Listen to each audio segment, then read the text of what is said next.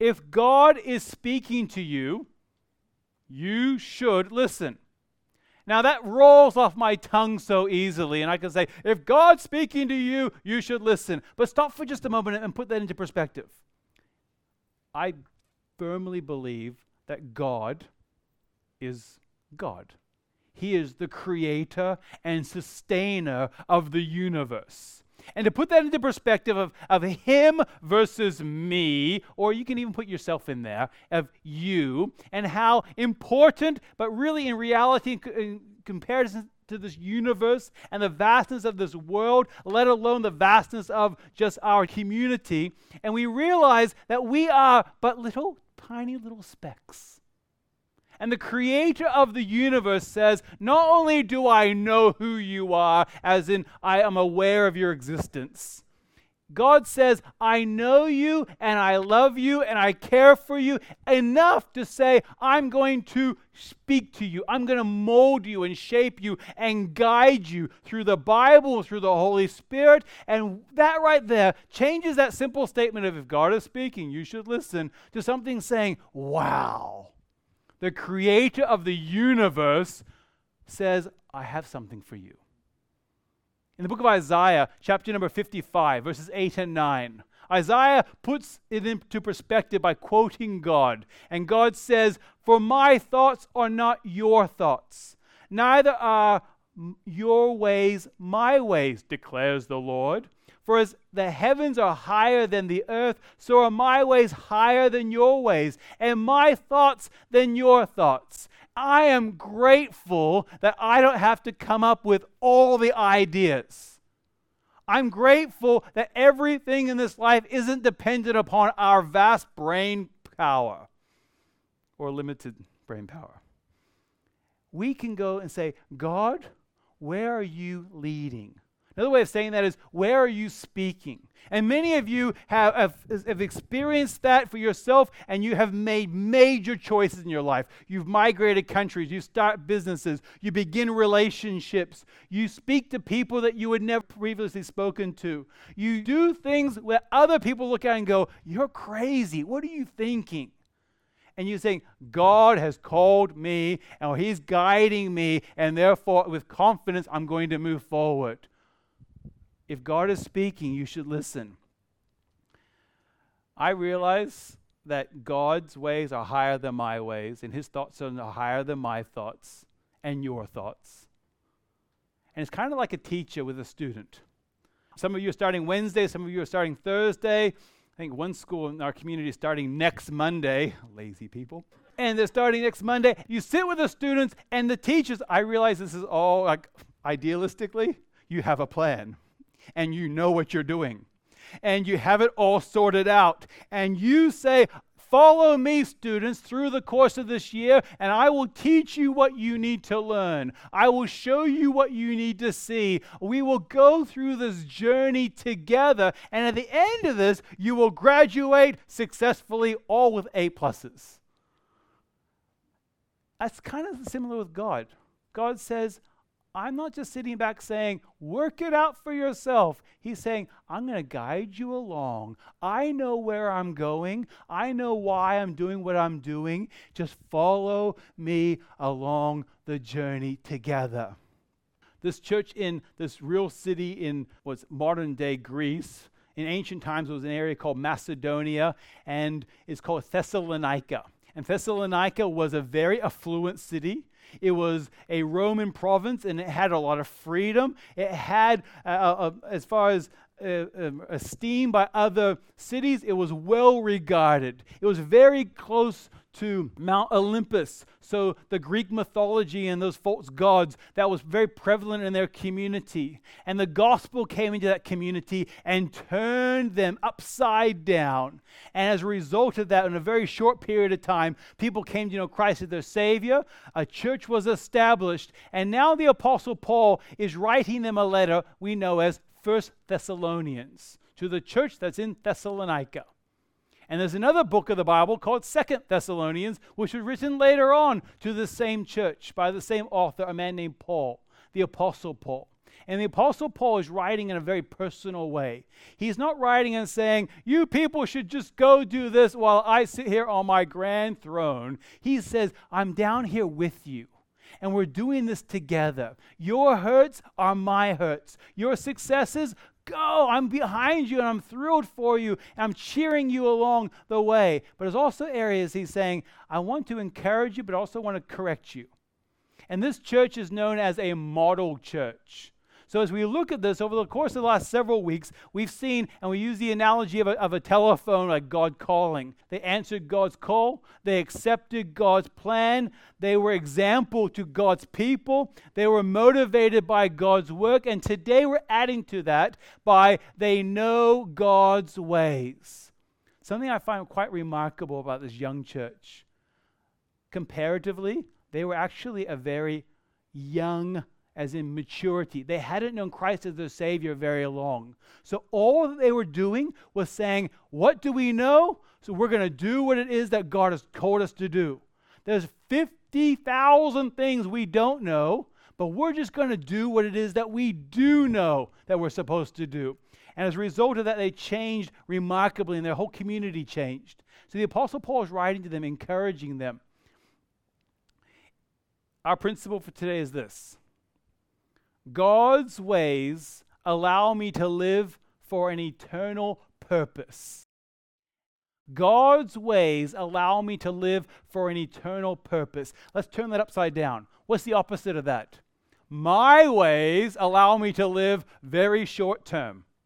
And you may think, well, I get to live 70, 80, 100 years here on earth. Well, compared to eternity, that is but just a moment. And some of you are celebrating birthdays today, and as you look back upon your life, you think, what happened to my life? Where have the years gone by? And compared to eternity, it's but just a moment. So the opposite of God's ways allow me to live for an eternal purpose, the opposite would be my ways allow me to live very, very short term.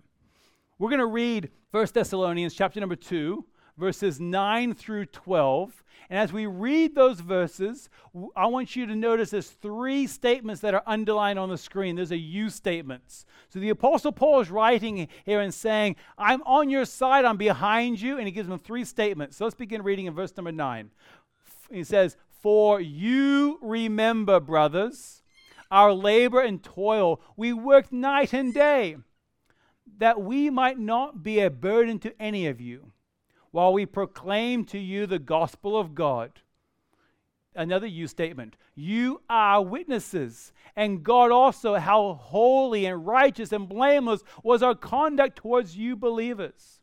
And the third you statement is in verse 11. For you know how, like a father with his children, we exhorted each one of you and encouraged you and charged you to walk in a manner worthy of God. And the last little phrase is critically important to our application today. Who calls you into his own kingdom and glory. God has changed your life by the gospel, not so you can continue to live in the short term, but now we can change our perspective and live for eternity and live with an eternal perspective. That's what it says. He's called you into his own kingdom and glory. Now we're thinking big picture. So that principle again, God's ways allow me to live for an eternal purpose. That statement that I want you to mull around in your mind, if God is speaking to you, you should listen. Now, there's no falling asleep today, right? Let's make some application for our lives. We're going to make 2 points of application this morning. And as we do that, I have 2 W words. The first word is the word work. Work. And the statement is, God's work is hard work. I'm sorry. I really wish I could find in the Bible where it says, the moment that you are saved, life is easy. And no more fights with your spouse. The kids are perfect. The bills are always paid. And everything is smooth and easy, and it's never cloudy outside. But I'm afraid God's work we find in the Bible, it's hard work. But there's a statement I want to give you at the end. God's work is hard work, but it's worth it. And if we don't finish off that sentence by saying it's worth it, we can become overwhelmed with our work. And we can think, I'm doing this, I'm doing that, and we add to the burden. In verse number 9 it says, "For you remember, brothers, our labor and toil. We worked night and day." The Apostle Paul, by profession, was what's known as a tent maker. And he had the trade of making and cutting out and sewing together tents, and that was his physical trade. So he worked not only in the ministry, but he also worked on the side to support himself physically. It was extra and hard work. The use of the word there, labor and toil. I looked those words up. They literally mean tiring, sore, hurtful, painful. And as I was thinking about that, now, personally, I've never given birth, but I've watched it a few times. Especially the first child, because my first child had a beautifully misproportionately shaped head. He made my wife labor for like 24 hours before they ended up having to do an emergency C-section because of his beautifully proportioned head. We went through that all long labor, and the kind words my wife said to me in encouraging me and how much she loved me at that time, and the squeezing and crushing of my hand. I had to take my ring off because she crushed my hand so much. You go through that, and then afterwards, they hold the baby there. And many of you, if you've had children yourself, there's certain things that you want to experience again, and you never want to forget. You hold that child for the first time. And I remember my wife having a C-section, holding my son Caden and allowing her to see him for the very first time, and her looking across, and of course, her physically being able to move. And she looks across and goes, "Hi, baby." And certain little phrases, and all of the pain over the last 9 months, all of the things that she said to me and about me were quickly forgotten. And a few months later, when you're all healed up, they go, "Oh, I'm ready for another one." And there's something weird about that. But it's that labor and that toil, it's worth it, isn't it? As you hold that child, as they grow and develop, and you celebrate, and you look back upon that day. So really, birthday should be happy giving birthday to the mothers. It's worth it. There's a question I want you to think about with God's work as hard work, is that what is God asking you to remember? He makes that you statement. He says, you remember how much we labored and we toiled. What is it that God wants you to remember? There's some practical application from this. If it's worth it, let's think about some things really practical in our lives. And I'm not here to step on anyone's toes, but at the same time, let's be really, really practical. Husbands and wives. The marriage, it's hard work, but it's worth it. Marriage, the vows that you make, and people have even stood right here, and they've made marriage vows to one another, and they stand there with all the hopes and the dreams, and it's a joy to stand about right here, and as they share their marriage vows, and they make their promises to one another. And before they make their own marriage vows, and oftentimes people write their own, they have statements. And there's a traditional one, the I do statements, or the I will statements. You know, do you promise to love and to cherish, to honor and obey from this time forth, to death do us part? And they nervously say, I do. Not understanding or knowing what the future is going to hold. They just make those promises to one another. And they make promises to love and to honor and obey, and that's hard work. They make promises to be faithful and to encourage and to support. That's a lot of work. And we see in the book of Ephesians, chapter number 5, we see an example given to us by God. So therefore, when we make these vows, rather than going, this is just hard work, I better work really, really hard, we look to God and say, who's our example? And the scripture says in verse number 1, therefore be imitators of God. What kind of love does God give to us? And walk in love as Christ loved us and gave himself up for us. That same passage in Ephesians chapter number 5 continues on. And if you go down to verse number 22, to husbands and wives, and it says, wives, submit yourselves to your own husbands as to the Lord. And it goes on in verse number 25, husbands, love your wives as Christ loved the church and gave himself for her. Now, if you heard the word submit and you went in your stomach and got tight, you don't understand the meaning of that word submit. If you read that word submission and think oppression, that's not what that's talking about at all. What that's is talking about, the word submission, and the next part of that is, husbands, love your wives, but it's not just love her when she's lovable, or love her when she's doing what you enjoy doing, or love her because she feeds you. It says love her just like Christ loved her and gave himself for her. What did Jesus Christ do? He says, I'm going to do absolutely everything for us. I'm going to die for you. I'm going to give my life for you. I'm going to take your sin upon myself for you. So if you think the word oppression there, you have the incorrect definition. Maybe a better way for us to understand that is to think of gears. When two gears are working together in harmony, you can move very quickly, but also you can move great amount of weight when the gears work together. But if you've ever been with an L-plate driver driving a manual car, when the gears don't quite work together, and you hear that crunching and that grinding of the gears, and when they don't mesh together, they fight with one another, things begin to break, horrible sounds take place, and that's what it was talking about here. Wives, submit yourselves to your own husbands, and also the other side is, husbands, love your wives, is working together in beautiful harmony. Is it hard work? Absolutely it is, but it's worth it. We see that with parents. And sometimes as parents, now realizing my children are in the room also, so I will say this kindly, but sometimes we think, why do we have kids? They're a lot of work, and they're expensive. And I'm thinking, oh, finally we're out of the nappy stage, it's going to get cheaper. But it doesn't. And we often think to ourselves, that's the second point that we have parents, and it says in chapter 6, verse 4, fathers, do not provoke your children to anger, but bring them up in the discipline and instruction of the Lord. My children hurt my feelings a couple of years ago now, and I haven't forgotten it. We were around the kitchen table one evening. They were impersonating different things, and then they decided to impersonate Dad.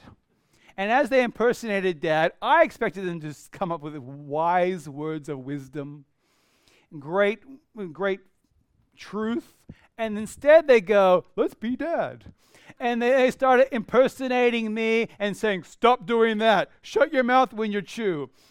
Get your elbows off the table. All these things that are good things, I'm glad that they actually really do have them in their mind. It's working. But they mocked me to my face. So there's two things I learned. I need to give them more material to work with. And then secondly, I also need to make sure that when I'm showing them as an example, I better be showing them the right things.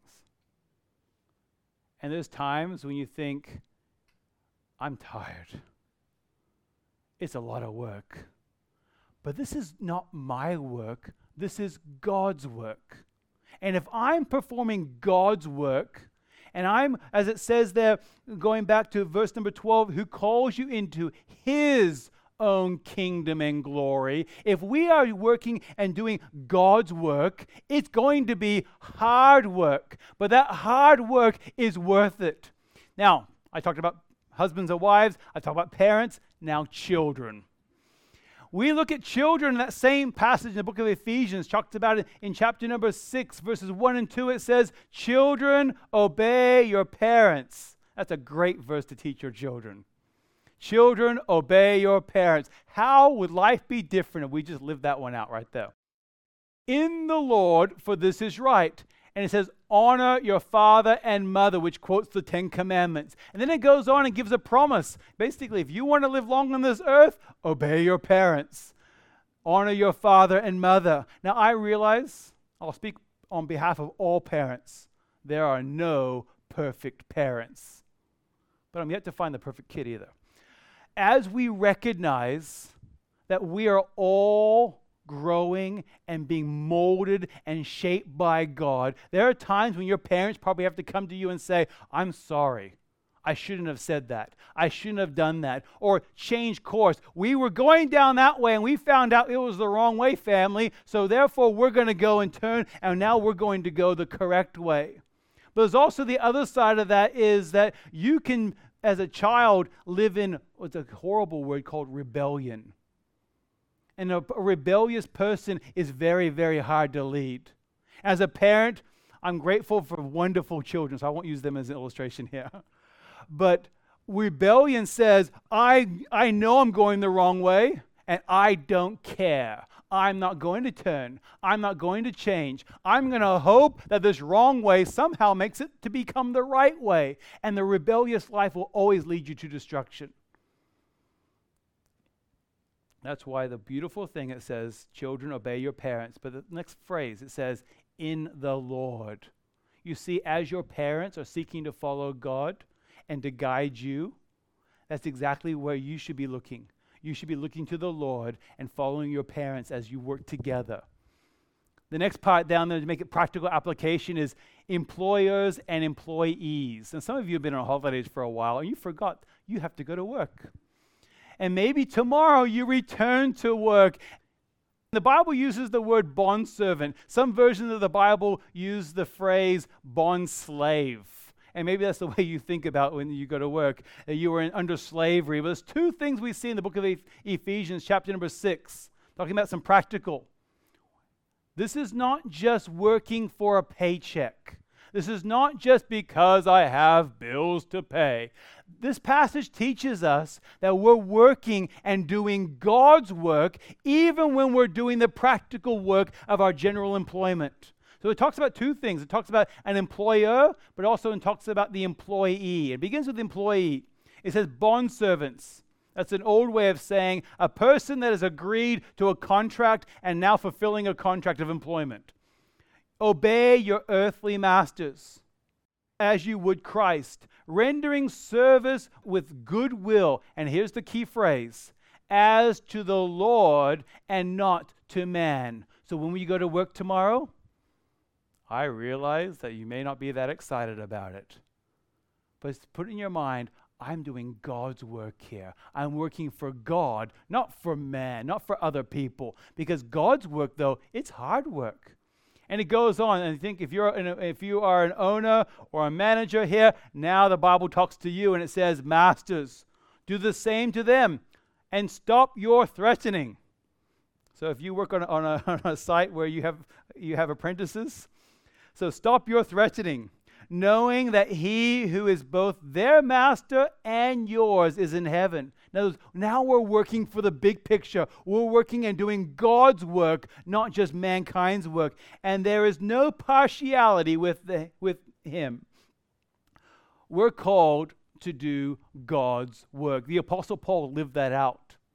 Almost 2,000 years ago, he was in this real city called Thessalonica, and he was working hard.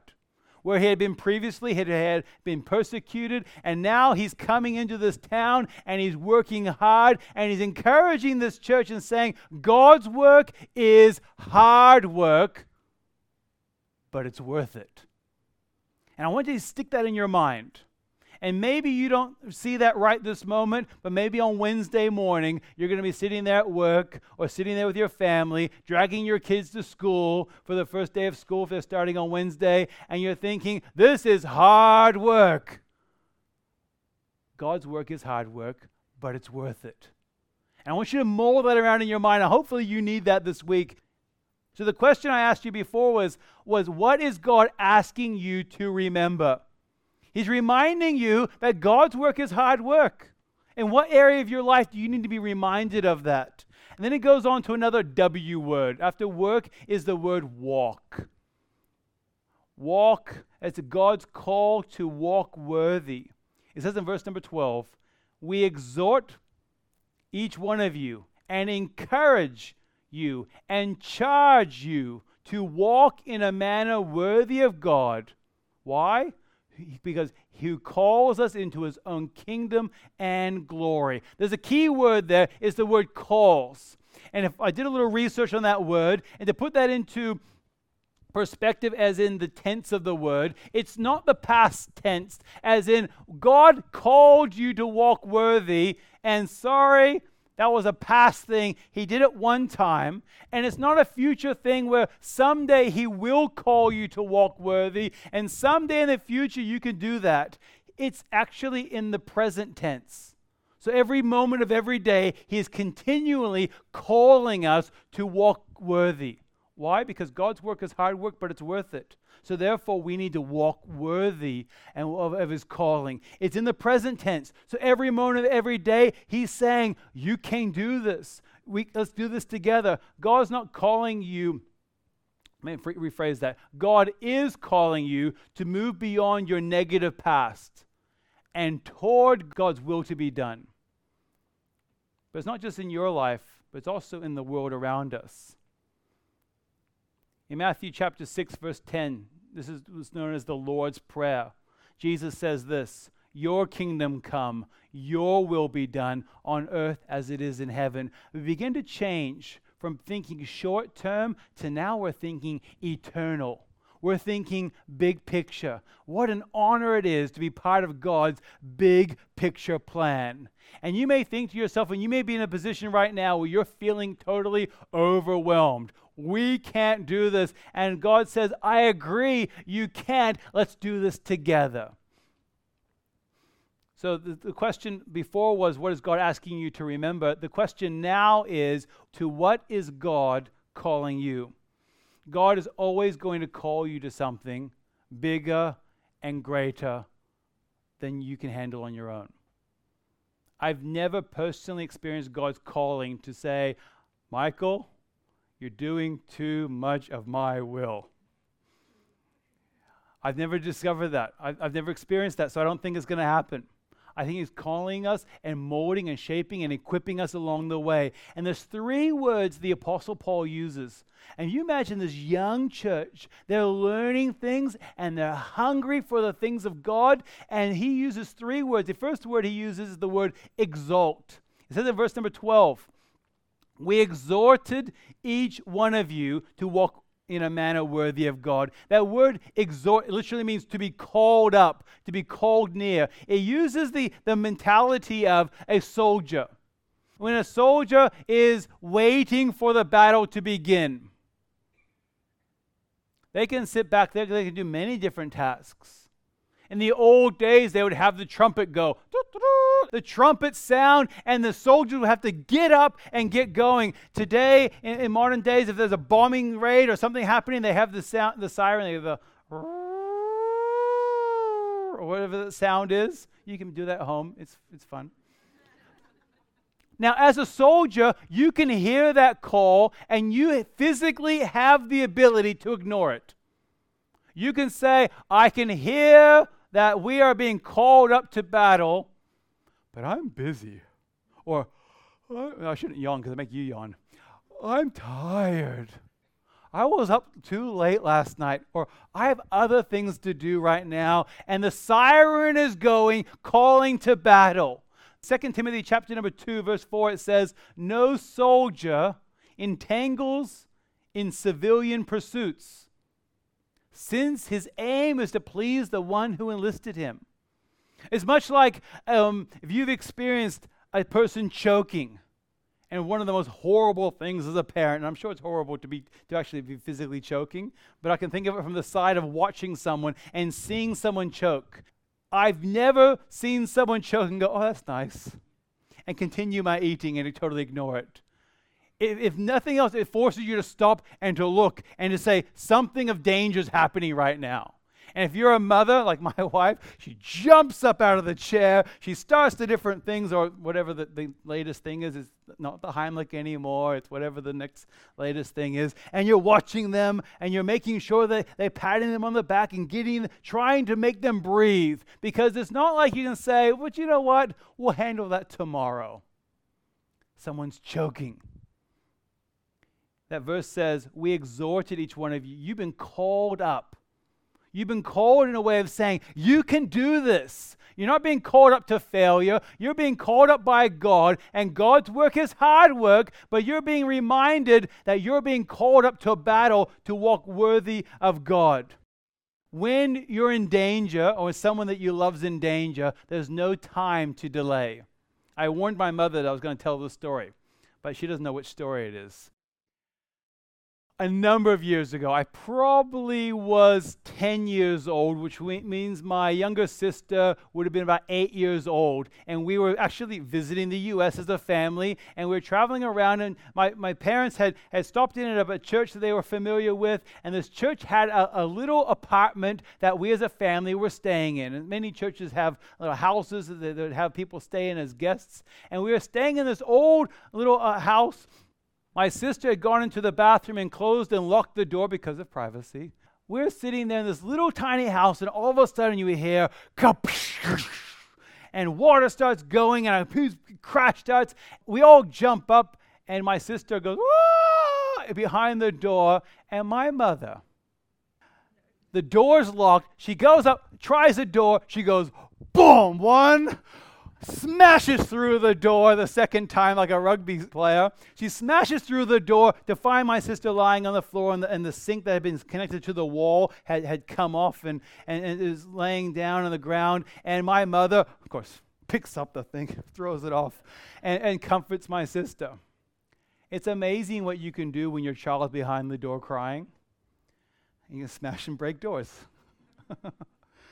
Just watch out for my mom. But it's also because you've been called up for something. Everything else doesn't really matter. She wasn't worried about her hair. She wasn't worried about embarrassing herself. She says, there's a call to action. I better get up and do it because God's work is worth it. The next thing we see is the word encourage. That's the word build up. We see the Apostle Paul says, we've exhorted you, now we've called you up, and now we're encouraging you, we're building you up and saying that not only can you do it, keep on going. The hardest thing sometimes is to keep on going. You said, I've tried this before, I'm getting tired. The Bible uses the term, become weary in well-doing. He says, we encourage you to walk in a manner worthy of God.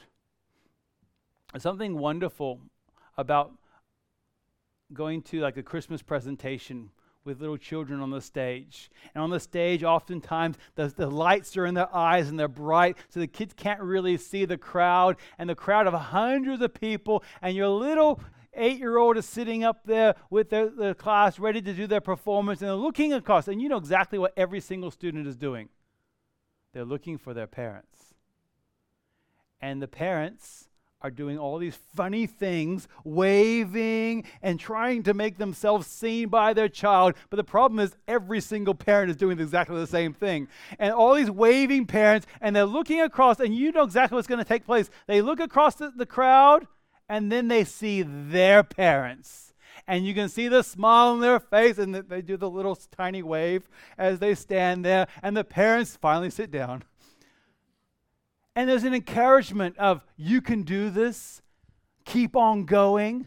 It's an encouragement of, they're going to run faster, they're going to sing louder, they're going to be able to do it because they're being encouraged. And that's what Paul's saying here. He's saying, keep on going, keep working, you're doing well. Then finally, we see in that verse the word charged. That word charged literally means to speak up. He's saying, I can hear you. I can hear that what you're doing is making a difference.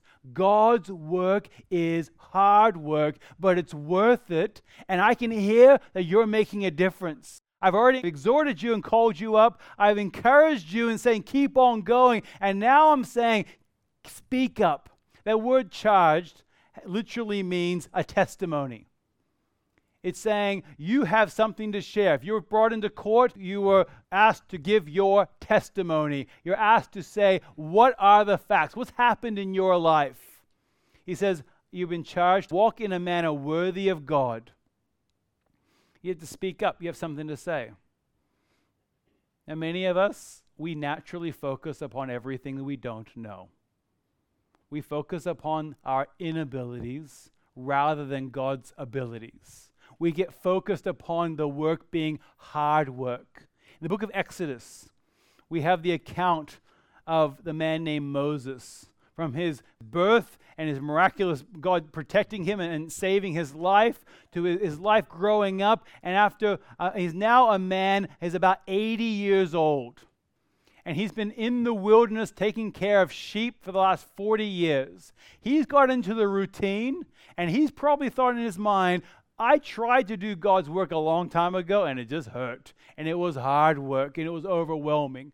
And if you're familiar with that passage in chapter 3 and chapter number 4, God calls and talks to Moses through a burning bush. And God speaks to him, and Moses' life is forever different as a result. But Moses still had to filter through the things that God was telling him through his own natural inability. And God had told Moses that he was going to lead his people, the Israelites, out of slavery, out of Egypt, into the promised land.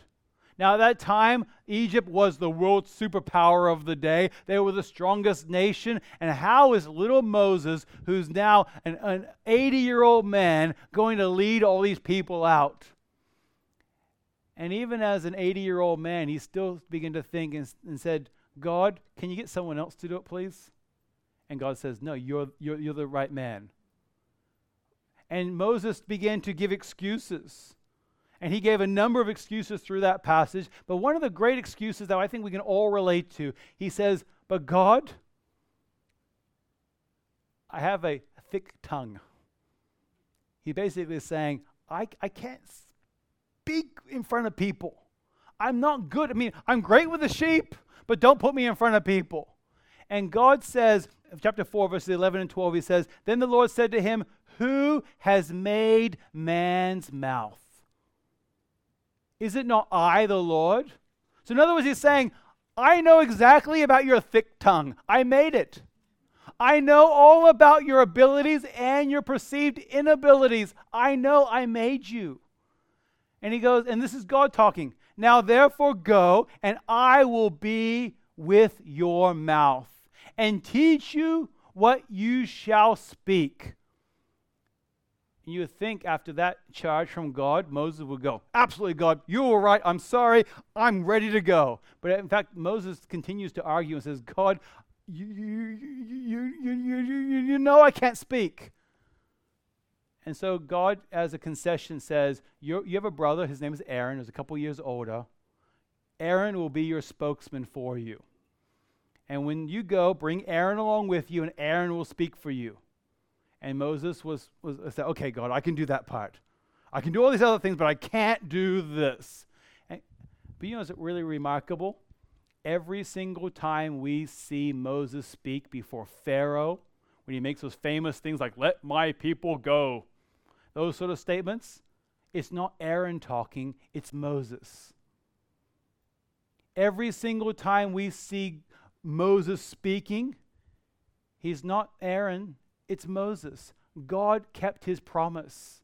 Moses didn't have the belief, but God knew, and God protected him, and God guided him. So he's charged him to speak up. What is God calling you? To what is God calling you? You may be thinking to yourself, he's calling me to walk worthy, but I can't because, ... and you finish off the sentence. Let me challenge you with that statement I started at the very beginning of the message with. If God is speaking to you, you should listen. If the creator of the universe says, I have something for you, but God, it's hard work. God's work is hard work, but it's worth it. And he comes along with us, and he challenges us, and he says, I'm going to exhort you. I'm going to call you up. I'm going to encourage you. I'm going to build you up. I'm going to charge you to speak up. And then from that, imagine the impact that God can make in and through your life to your family, to your workplace, to our community, and ultimately to our world if we simply say, God, if you're speaking, I'm going to listen to you. What kind of impact can he make?